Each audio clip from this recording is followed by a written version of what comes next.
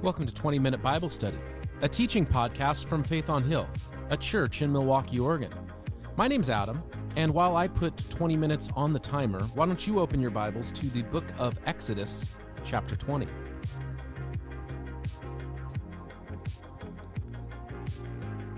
Last time we were together, we saw how God had brought his people to the foot of Mount Sinai. Mount Sinai is a place in the south of the Sinai Peninsula.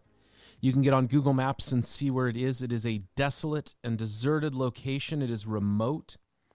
It is not. It's not a. It's a place you go for solitude.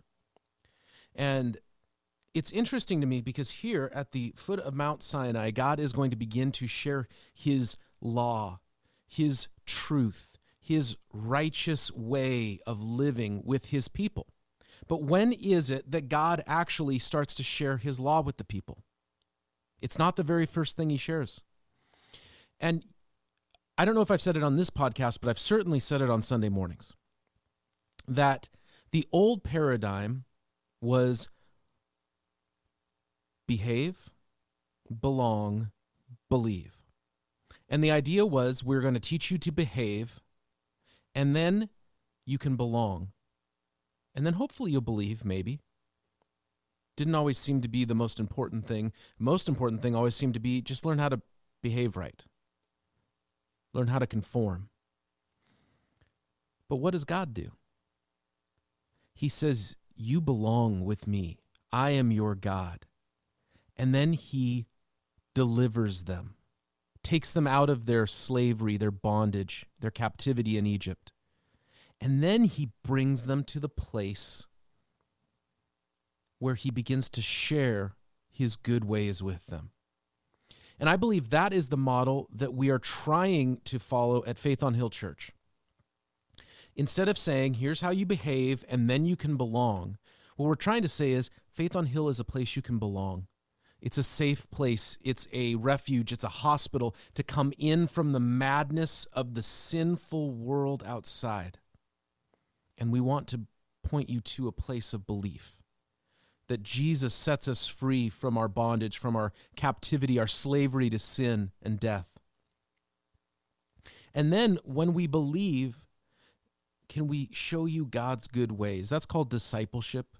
Or sanctification, being made more like Jesus. That's what sanctification means, being made more like Jesus. And because of all that Jesus has done and all that Jesus is, he's making us more like him. God doesn't show the people his law the very first thing. He doesn't say, do this, and then I'm going to care about you. Do this, and then I will free you. He sets them free, and then he begins to show them his good ways. Exodus chapter 20, verse 1, and God spoke all these words, saying, I am Yahweh your God, who brought you out of Egypt, out of the land of slavery. You shall have no other gods before me. One of the questions I hear, it's very common among my generation and below, is what gives me the right to tell somebody how to think or how to believe? I agree.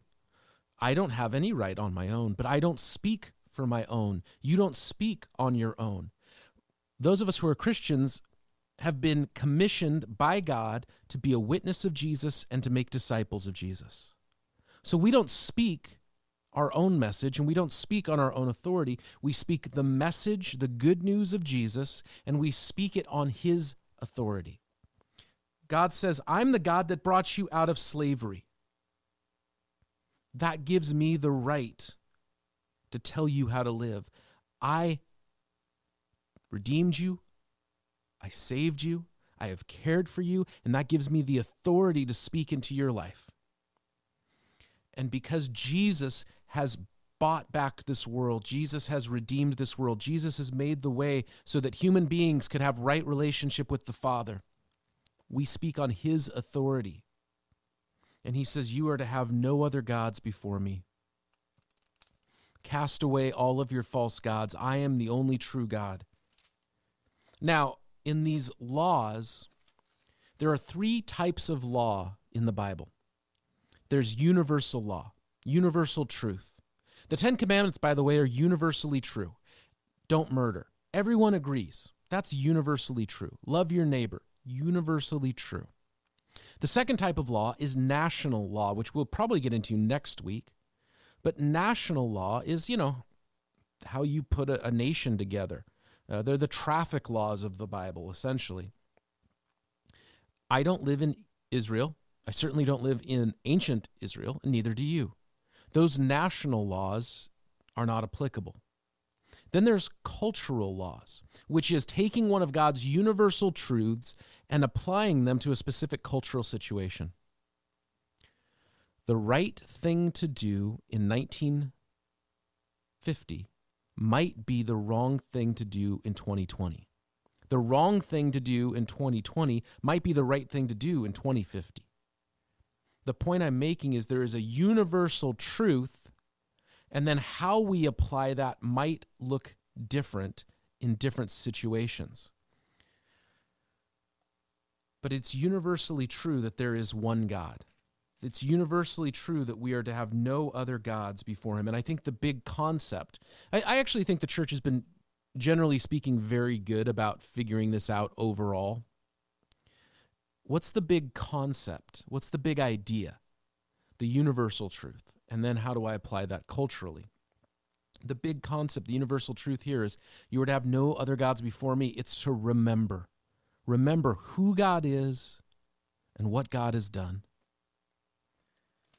And then you can take this concept here, and he says, the second command, verse 4, you shall not make for yourself an image of any form, of anything in heaven above or on earth beneath or in the waters below. So no idols, no graven images is the old way of saying it, of birds or angels, of beasts or men, of fish, or in those days it might have been some kind of mythical sea monster.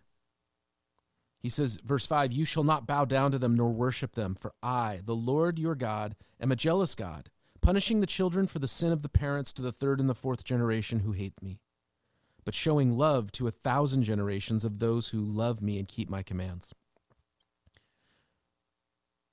So, the universal truth is no false images, no idols. How do you apply that? There have been some who have gone to the extreme to say that all film and photography is therefore inherently evil. All art that depicts any creation is evil. I don't think that's what it's saying. In fact, when God told Moses to make the Ark of the Covenant, there were images, sculpted images of the cherubim. We'll get to it later in our study of the Bible, but God's people sinned. There was a consequence for that sin.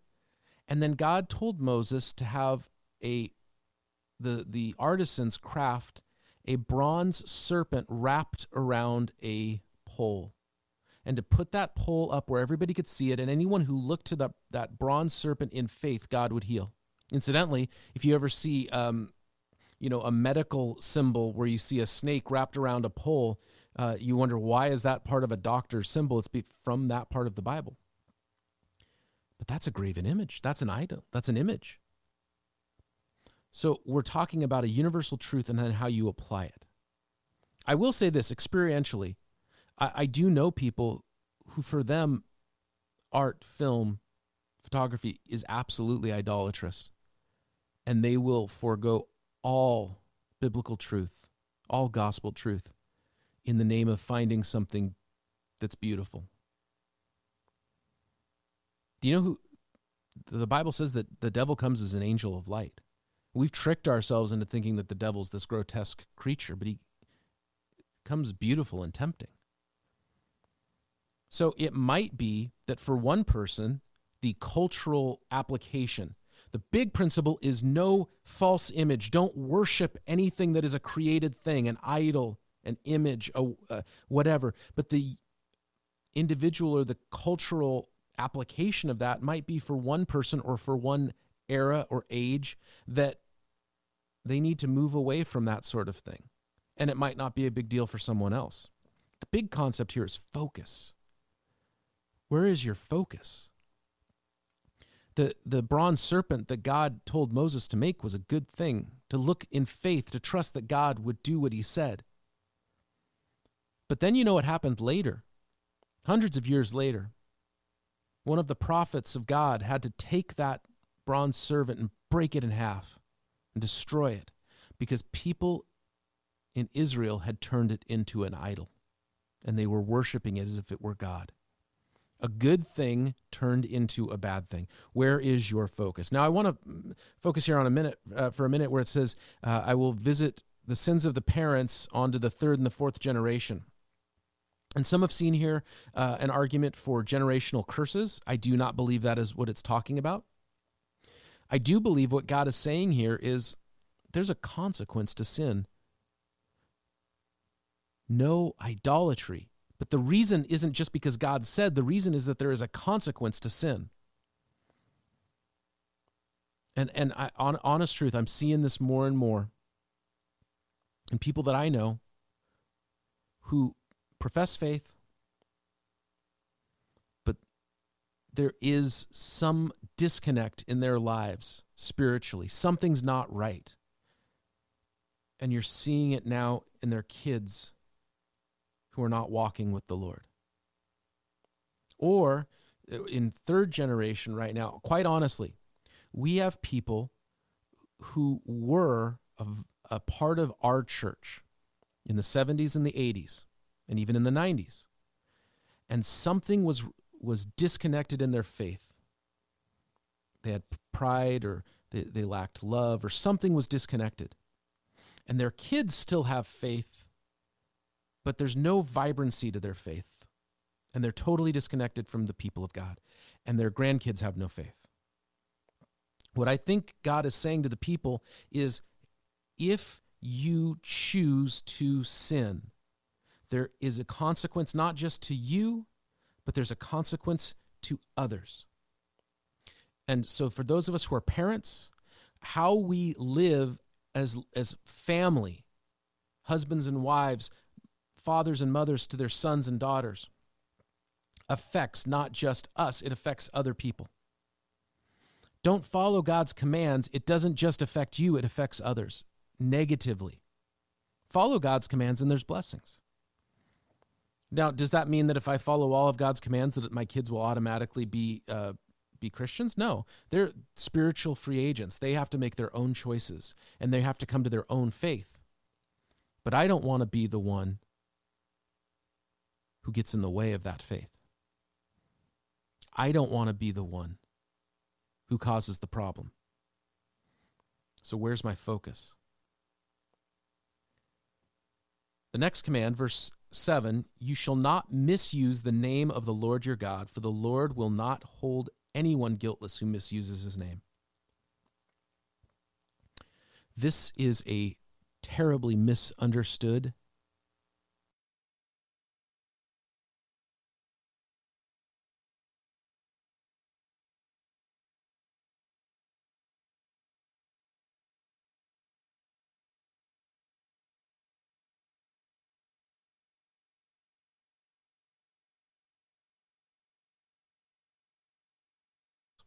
You can look her up on YouTube. She is a PhD. She is a professor up in Canada. She is probably the foremost thinker on the name of God, or using the Lord's name in vain, or taking the Lord's name in vain. She's, I think, as I understand it, she's generally considered the foremost thinker on this subject right now. None of her videos on YouTube are short. I think the shortest one was like 30 minutes. But she is, if you want to go deeper into what it means to not misuse the name of the Lord your God, I highly recommend Dr. Carmen Ines. Let me give you the short, quick answer on this. The reason I think it's misunderstood is two reasons. One is that we just generally don't understand this. But God was putting his name on his people. These were the people of God. The Israelites were the children, the people that Yahweh had delivered. He had made them his people. and he put them geographically in a central, prominent place. The land of Israel is at the crossroads between three continents, Europe, Africa, and Asia. The land of Israel is at the crossroads between these major cultural centers of Persia and North Africa and the European Mediterranean. They were a known people, and God is saying, I am delivering you miraculously, and I am putting you in a prominent geographical place, and people will know who you are, and you need to live like you're my people. I also do think that this does literally mean using God's name as a swear word. I really do. I believe that Christians have lost a certain amount of reverence for God. And I do not want to be legalistic. I do not want to be condemning in any way. I think I've got a good track record on that. But I do think there is something about how we approach the majesty, the wonder, the power, the awesome holiness of God, so that we hear someone take the Lord's name as a swear word. H, by the way, is not Jesus' middle initial. But we hear somebody take the Lord's name as a swear word, and we're like, that's not that big a deal, you know. The F word's really bad. The C word is really bad. You don't want to say those words. I don't think they're as bad as taking the Lord's name in vain. That's just my opinion. But I think the bigger issue is this idea that God had put his name on his people.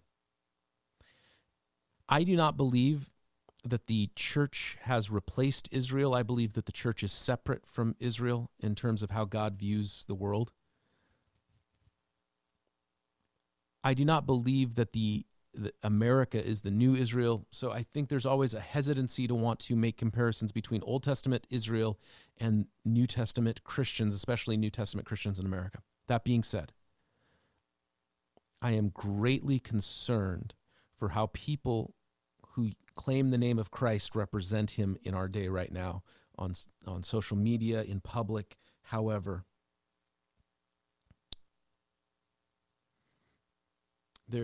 Just before I started recording this, I saw somebody post a video where somebody who claims to be a Christian pastor has a YouTube channel, and he was advocating that the Trump administration shoot socialists or liberals or something. Those are people that God died for, that Jesus died for, and you want them shot dead, and you claim to be a Christian pastor. I believe that is misusing the name of the Lord. And in any way that I have misused the name of the Lord, my God, I repent and ask God to forgive me. Verse 8, he says, remember the Sabbath day by keeping it holy. 6 days you shall labor and do all your work, but on the seventh day is a day of rest to the Lord your God. On it you shall not do any work, neither you nor your son nor daughter, nor your male or female servants, nor your animals, nor any foreigner residing in your towns. For in 6 days the Lord made the heavens and the earth, the sea and all that is in them. But he rested on the seventh day. Therefore the Lord blessed the Sabbath day and made it holy. We're running out of time, so this will be the last command we get to today, but I'll say this. I've taught before on the idea of Sabbath or rest. Jesus said that Sabbath was made for people, not people for the Sabbath. And what he meant by that is this. The idea of taking rest is a blessing from God. And you think about things like the Industrial Revolution and those factory owners and how horribly they treated people in the horrible working conditions. But every Sunday, they had to give those people a day off because Christian culture or whatever demanded it of them. I actually think that has been a blessing to people unknowingly over the centuries and millennia. People need to rest. People need to pause. If during this COVID season you have not been taking care of yourself, finding ways to rest, not just physically, but spiritually and emotionally, finding ways to recharge yourself so that you can withstand the day of trouble we are in, I believe it's to our detriment. And I think what God is saying is, I want you to rest. This is how I've designed you. This is how I've made you. This is how I want you to act. God's ways are good and for our blessing. He doesn't want us to have idols because he knows it'll destroy us. He doesn't want us to overexert ourselves because he knows that we need to pause. Every week we have new episodes of the 20-Minute Bible Study. Every Sunday morning at 10:30 we premiere new Bible teaching on faithonhill.com or on our Facebook page. We also have an audio podcast feed as well on Apple Music or Spotify. All of our social media is at Faith on Hill. And you can email me, adam@faithonhill.com, at any time with any questions. We'll see you next week as we finish studying the Ten Commandments on another episode of the 20-Minute Bible Study.